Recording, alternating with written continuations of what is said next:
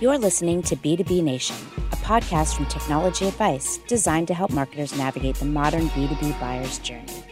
Here's your host, Mike Pastor. Step 1 of inbound marketing strategies, get people to your website. Step 2, figure out what to do with them once they get there. And in particular, figure out which ones you should be marketing to, which ones are simply browsers, and which ones are job seekers, and so on. I'm Mike Pastor from Technology Advice.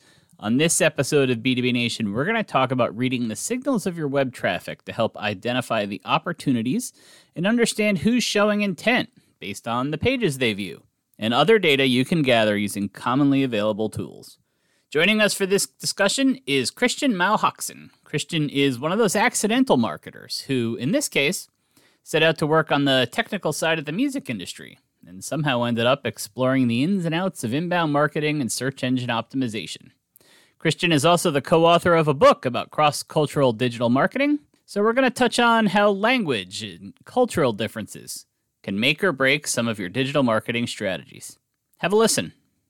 Christian Mauhoxen, welcome to B2B Nation. Thanks for joining us. Why don't you take a minute to introduce yourself, tell us who you are and what you do. Well, I am a musician wannabe that studied sound engineering because I wanted to record music because I wasn't good enough to play in bands. And because of my technical background, early on, people started to come to me when things like Google started to come up and things like that and ask me if I could help them with marketing because I had a technical background. And if I could understand Google and so on. Icelandic, 5 kids, 2 grandkids, realized that very few people speak Icelandic, so I had to make sure that I spoke a couple of other languages. Wrote a book called Multilingual Search Engine Marketing, which was focusing on mainly teaching the US market that no, people do speak other languages than English outside of the markets, and know the Nordics, even if they are similar from a cultural point of view, they're surprisingly different.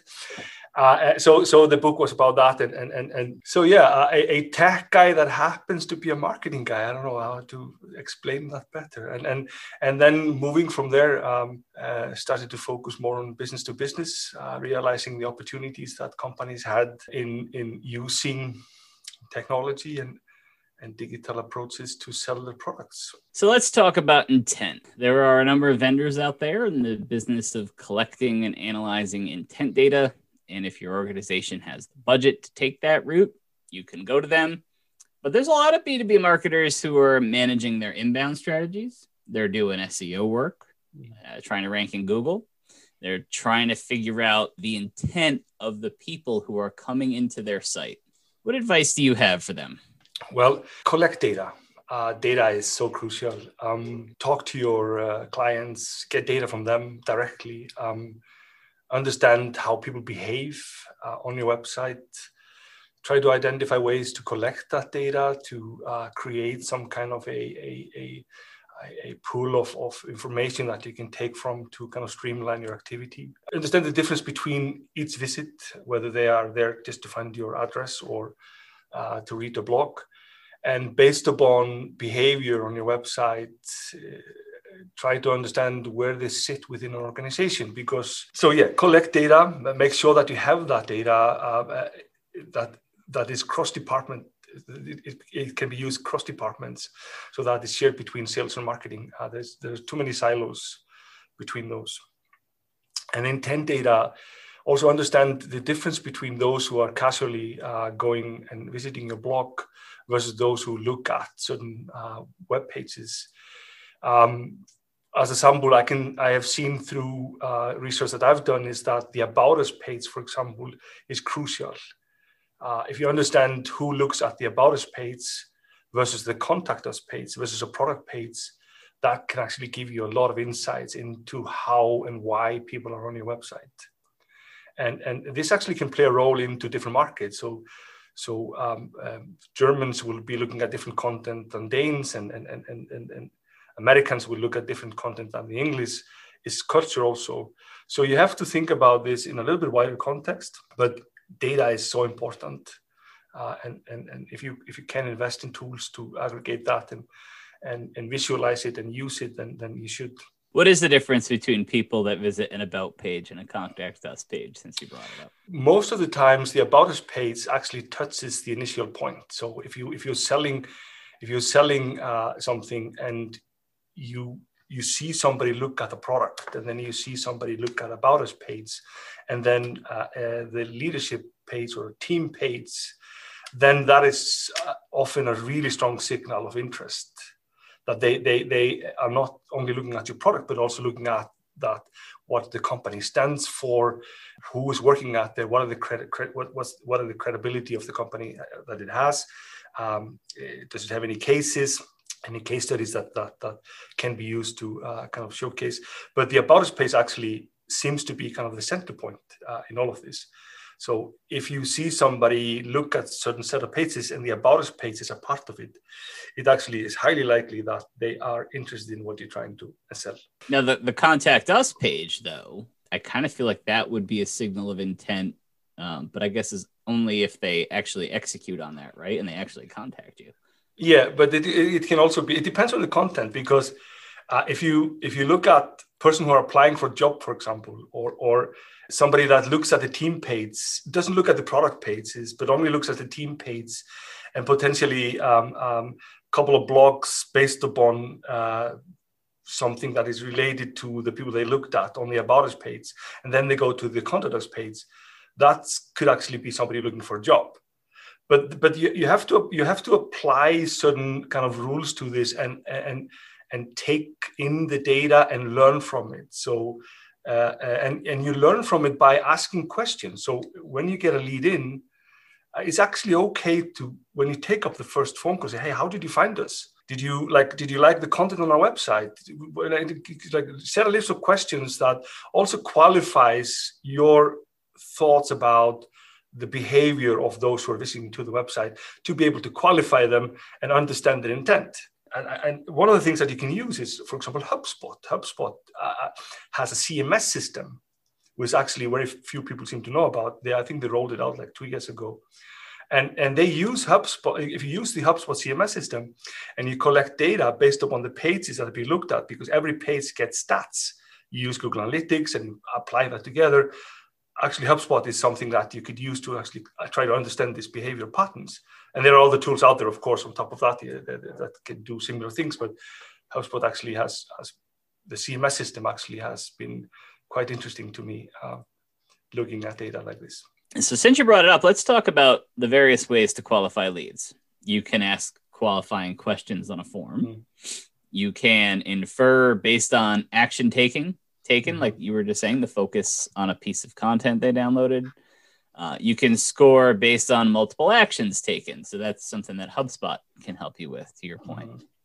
Do you have a preferred method for understanding where a lead belongs in the sales cycle, or is it a combination of all of this stuff? What I've seen, because I tend to go in as a consultant into companies and look at the way that they build up. And what I've seen, which is actually my biggest surprise, is that most companies lack two things. They lack the connection between sales and marketing.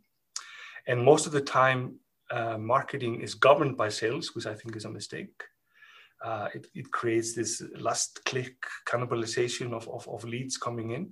And then also a lot of companies assume things. They instead of actually going to the point we spoke about before about data, they tend to assume things. They base that a lot on feelings instead of, so they assume the intent, or and therefore they do certain things in the way that they handle marketing and communications. But to verify it is actually what you should be doing. So when you are qualifying leads, you should not qualify them based upon assumptions. Assumptions can be great in the beginning, but you have to qualify them, then verify that you're correct. And you do that by asking questions. To answer the question more to the point, is that my preferred method is actually identifying what's actually at location when I come in, and when you are trying to build something up. Because often, even if I would have a wish list of things to be in place, I need to or companies need to look at what they have and work with what they have, because they might not be able to change it. But if in a perfect world, you implement systems like HubSpot, we mentioned that, or Pardot and Salesforce, or Marketo, and you create a system that actually qualifies it. And then within that system, you have certain touching points that then funnel the lead towards the actual sales. So while marketing might be relatively high up and has the goal of creating the brand equity and brand preference, sales has and then kind of push things down towards sales. Sales then takes it over, and then kind of nurtures it down into a cycle until it becomes a qualified lead and a sale in the end. But at least have a system. And again, going back to what I was trying to say before, is that I'm always surprised about how poorly companies do this. I'm amazed. Fortune 500 companies to small micro moms and papas, they seem to have the same problem. There are silos and assumptions, and it's just crazy how this seems to be universal. This has been one of my biggest surprises throughout. You had mentioned a perfect world, which I think we all know doesn't exist in marketing or elsewhere. But in that perfect world, you touched on marketing and sales alignment, which is a topic that comes up on this podcast pretty often. Is there an ideal organizational structure for marketing and sales, or is it one of those things where there is the ideal organizational structure for each organization? How would you, if you were starting from scratch, how would you organize it? Well, firstly, I would differentiate between brand activation and sales activation. That's the first thing I would do, to make sure that there's a difference between the way that you approach those two. Then the roles have to be clear. Who does what and why do they do that? That's the second thing that I would look at. And the third one would be the tools that we use to actually make this happen. And if we look at the way that sales and marketing should be working together, they should be joined at the hip, but have the freedom to work within the boundaries of brand activation, that will be marketing, and then sales activation, which is then sales.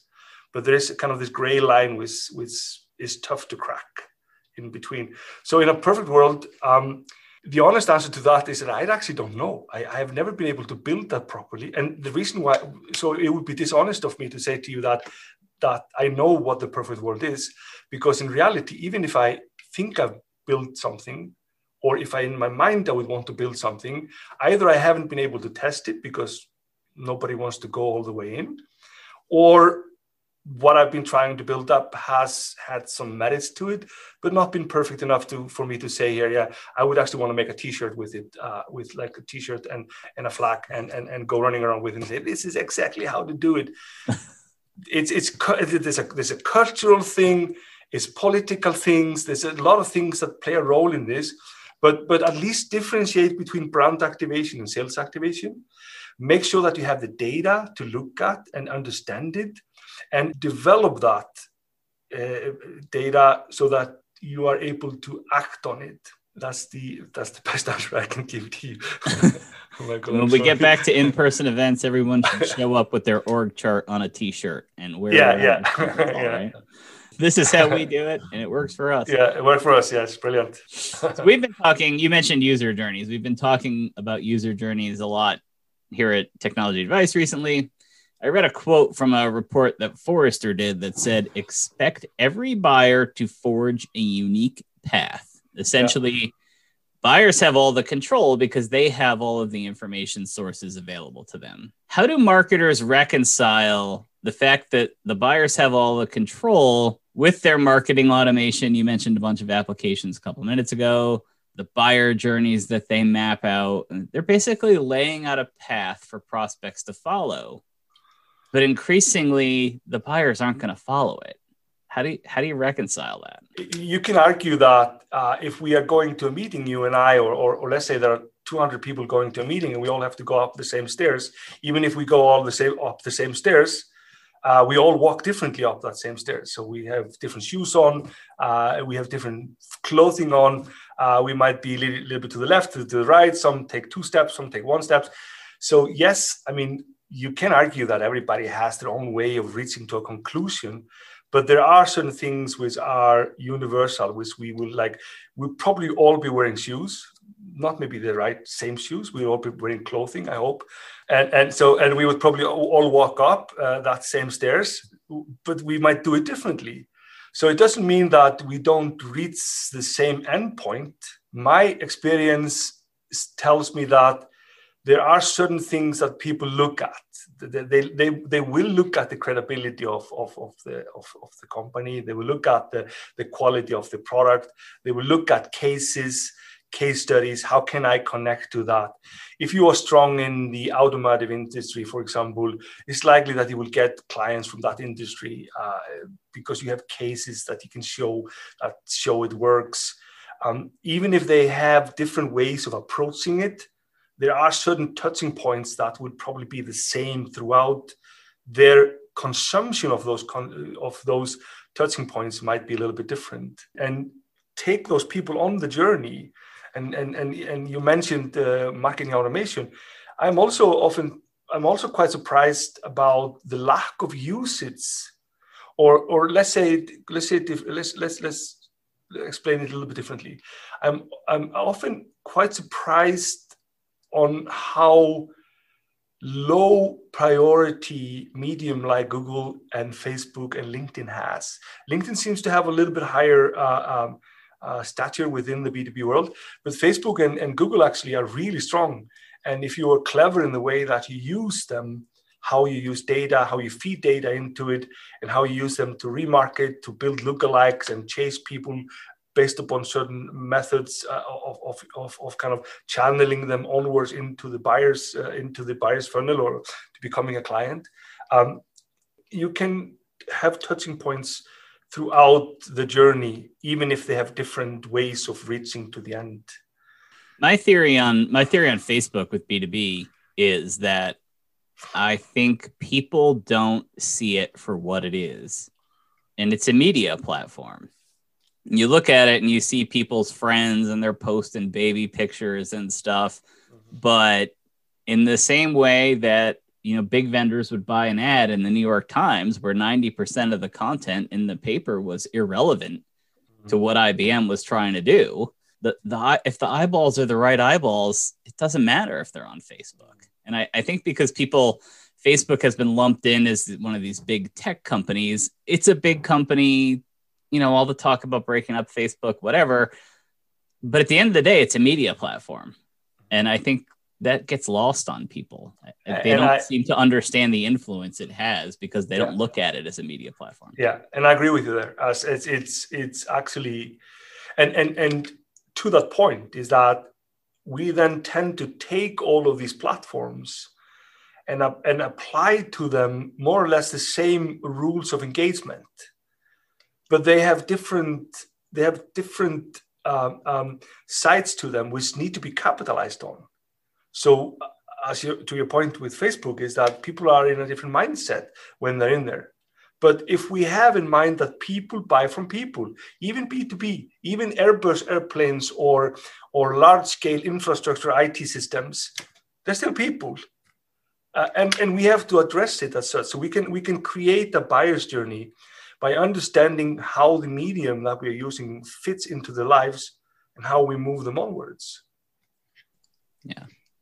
You mentioned cross-cultural marketing, focus of your book. You're obviously from the Nordics. You wrote a book helping Americans understand cross-cultural marketing. Deservedly or not, I think American companies and people have a reputation of maybe not understanding other cultures to the extent that other areas of the world do. How is everyone doing with cross-cultural marketing? You go to the big vendor sites and you see the list of countries or the list of flags, however they want to show it, so you can get it in your local language. You can get the information in your local language. Beyond that, are vendors thinking about the other cultural differences? You mentioned the difference between someone in the Nordics and somebody in Germany. Are people just relying on basic translations and ignoring some of those other cultural differences? In defense of your fellow countrymen, if you're in New York, the amount of people that live in New York is the same amount of people that live in Sweden. I think about 10 million people, if I remember correctly, plus minus. And so the size of the US, it just makes it so that you can think so much inward, while you have somebody from Iceland who is 350,000 people, and we have to be thinking as extroverts, so looking outside constantly to be able to kind of bring something in. So we are 1,000 times smaller than the US. But to your other question, they're getting much better at it, actually. So companies are getting better and better at it. Some 15 years ago, plus minus, we did an AdWords campaign, and I'll give you a sample of the change that is happening. So Lenovo did a AdWords campaign into the Nordics. They said, okay, we'll just do it in English because all of them speak English anyway. And we did try to say, no, actually, yes, they will speak English, but they will use the native language to buy the product. No, we'll just use English. So we used English as such. And we did actually get a lot of clicks, and there was a lot of attraction. So you could clearly see that people were interested, but there was no conversion. And so the question was, why is there no conversion? You turned on the local language and then conversion happened. We realized then that people were researching in English. They found information about the product. So they were in an informational stage.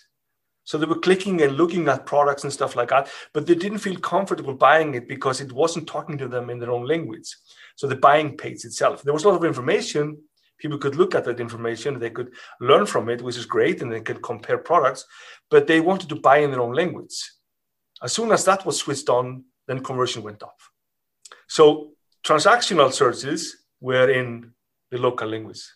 And this we have seen constantly, and through the years, I've seen constantly throughout any industry, B2B, B2C, local language has a much stronger conversion rate than if you try to force them into doing one language, English in this case. Then it's a game changer. Yeah, that to me, that's a customer experience thing. I remember years ago working on a webcast with a big vendor. They wanted to target Latin America. They wanted to do it in English with Spanish subtitles on it. And I remember thinking, you're a huge company. You've got to have thousands of native Spanish speakers who could do this webcast. Why would you do that? And then you have the nuances of Spanish in the South American countries, because even like you have terminology uses is different based upon like Argentina versus Puerto Rico versus Peru versus Chile versus then Spain. So even if the foundation of the language, the grammar is the same, there are nuances to the language which you will miss out. Like if you take Germany, for example, they have a word for mobile phone, but they will use handy, which is a word which is a slang word. So if somebody trying to sell mobile phones doesn't know that, goes into the market and doesn't understand that Germans actually use that word, then they will miss out on a huge part of the market. It's the same with laptops. Laptops is being used in Norway and as a word and so on, but they have a specific word for it also, which is probably half of the searches. So you miss out on by not understanding the cultural impact that your product, that if you don't understand the culture that you're targeting, even if you have the language, you might miss out because you're not applying the cultural nuances also. Yeah, I learned Spanish, Cuban Spanish, one might say, because my Spanish teacher, who I had for 2 of the 4 years in high school, learned her Spanish from a Cuban. So it's a different accent, different nuance, like you said. So yeah, it's not as simple as you all speak Spanish. We're going to find a Spanish speaker. And I must give credit to Ann Kennedy, who co-wrote the book with me, a friend of mine in the US. She co-wrote the book. You talked about data before. You talked about a bunch of things that you think you're surprised that companies large and small don't do. if you had to choose one marketing tactic that you think is underutilized in B2B today, what would it be? Well, I think one of the things that I think companies miss out on, and we spoke about it earlier, is Facebook. I'm actually, Facebook is kind of my new favorite when it comes to B2B marketing. Specifically from a brand activation or from kind of building brand equity. I've seen brilliant things and happening out of that. That's one of the things which I have kind of fallen in love a little bit with over the past years. They're also not as expensive as LinkedIn, for example. But LinkedIn is, of course, a brilliant, still one of the stronger channels. And the other one is understanding how Google works. I mean, Google, as from a search point of view, is not only a brilliant way to target, but it also gives you a lot of insights into the terminology that is being used, what type of phrases are being used to search, and what phrases actually convert versus phrases that actually just generate visits. And by understanding the phrases that are being used to convert, you can then take that into your content strategy and look at how you work with blogs and blog content and use that data to kind of feed into the bigger machine that is. So that would probably be one of the things which I find which are basic but very much overlooked. And I'm very much surprised about that. The overinvestment in expos and these conferences is something which has been interesting over the years. I do understand that they are important and we should not ignore them, absolutely not. But I think what has been happening over the past year or so has taught us that companies can actually do quite well with the digital approach.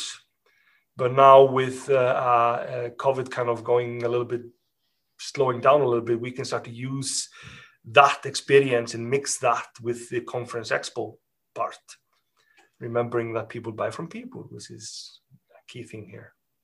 We hear so much about Google and Facebook, but you could still say that they're underutilized by most B2B marketers. You think, yeah, you get this feeling that they've taken over the world, yet there's still room to leverage those. Yeah, but there is, and what is, like, if you think about it like this, how can a company reach the world? Well, it's definitely not by advertising in New York Times. The only way for us to actually go outside of our borders, outside of our local neighborhood, is by using digital medium. And the fastest way to do that is to use the platforms that I mentioned there. Like Twitter also is a great platform for that, depending on what you're trying to do. And then if you go into markets like China, then you realize that actually those platforms are useless.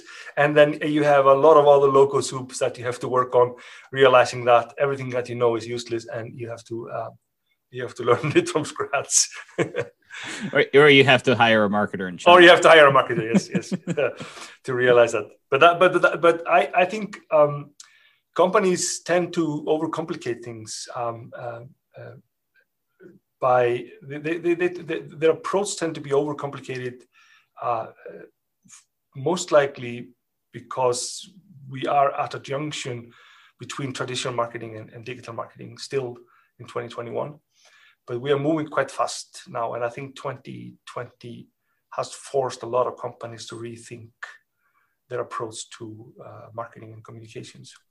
Is that because of the tools, you think? There's a tool available for everything, it seems. And you buy a tool so you can execute on a certain tactic. Yeah. And now you've invested in the tool, so you got to do it. And is that how things become overcomplicated? Is it the data? You could look at data, like keep looking at it, and you see a different thing today than you saw yesterday. What's at the root of that?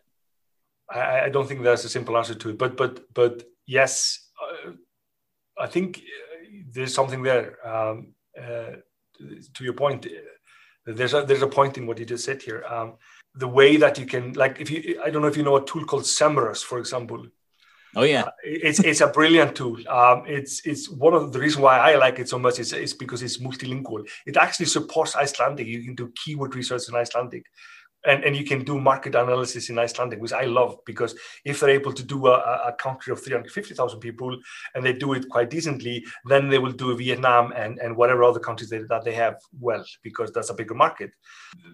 I can't remember was if you get lost, if you can't see the forest because of the trees, or the trees because of the forest. We tend to come there. We tend to kind of like lose eyesight of what really matters. So a tool like Semrush, which is a brilliant tool, by the way, is something which we tend to get lost in, because there's so many selections and opportunities that you can work from there. You might be right there that we have access to so much data that we've kind of lost eyesight of what to use and how to use it, or afraid to, because I don't know. Yeah, you might be right there. There's a question we ask every guest on B2B Nation, and that is, what is your favorite tool? What's the one thing that if we took it away from you, your productivity would plummet? My 49-inch screen. That's the thing that I love the most here. Like my 49-inch, like it's like I can be looking here and I'm still looking, identifying where I'm going with it. It's like it's so big. But besides that. There are certain tools which I really love, and from a marketing point of view, these are tools I've mentioned. Semrush, for example. I did mention HubSpot. That's not exactly like I've worked into Salesforce and Pardo and all. These are all great tools. From a data point of view, as a marketer, I really like the way that HubSpot has kind of immersed the CMS system into the data and how you'll be able to work. SparkToro is another tool which I really like. It's a new tool that came out in the US, I think last year, which I really love. It has a lot to do with intent. If you do want to do intent understanding, then SparkToro is brilliant. And then TalkWalker, which is one of the things that I really like. I don't know if you heard about it, but working with it and understanding, for example, how like getting a topic and the emojis cloud around the topic, and then understanding, and this actually has, the reason why I like it so much is actually it plays into the role of into this multilingual thing, is that we probably just need to all go back to hieroglyphs, because then we will be able to speak the same language. Because a smiley emoji means the same in China as it does in Norway and Iceland, in the US. And one of the things which I've liked really much is to understand that I don't have to understand the language as long as I realize what the emojis are about. So I can look at topics and I can analyze it based upon the emojis that are happening, not necessarily. So these are kind of maybe the tools that I use a lot as a part of my research into what the buyer's intent and the journey, user journey, and how to qualify leads and so on. So these are actually brilliant tools. They are historically maybe more B2C, but I've seen that they work quite well in the B2B world. We do have an episode with Todd Grossman, who is the CEO Americas for TalkWalker. Yeah, it's a brilliant tool. I really like it. It's one of these tools that I've been using over multiple years. Christian Mauhausen, thanks for joining us on B2B Nation. Thank you. Happy that you invited me. Thank you. Thanks again to Christian Mauhausen for being our guest on this episode of B2B Nation. If you found this episode insightful, be sure to share it with a friend or colleague. And don't miss an episode of B2B Nation by subscribing on Apple, Google, Spotify, or SoundCloud. Thanks to the crew at Technology Advice, Sarah Wingate, Amy Dunn, and Emily Whalen, who in any language is the best podcast showrunner in the business. Rock out to Mnemonics and the Guild on your way out, and we'll see you next time on B2B Nation.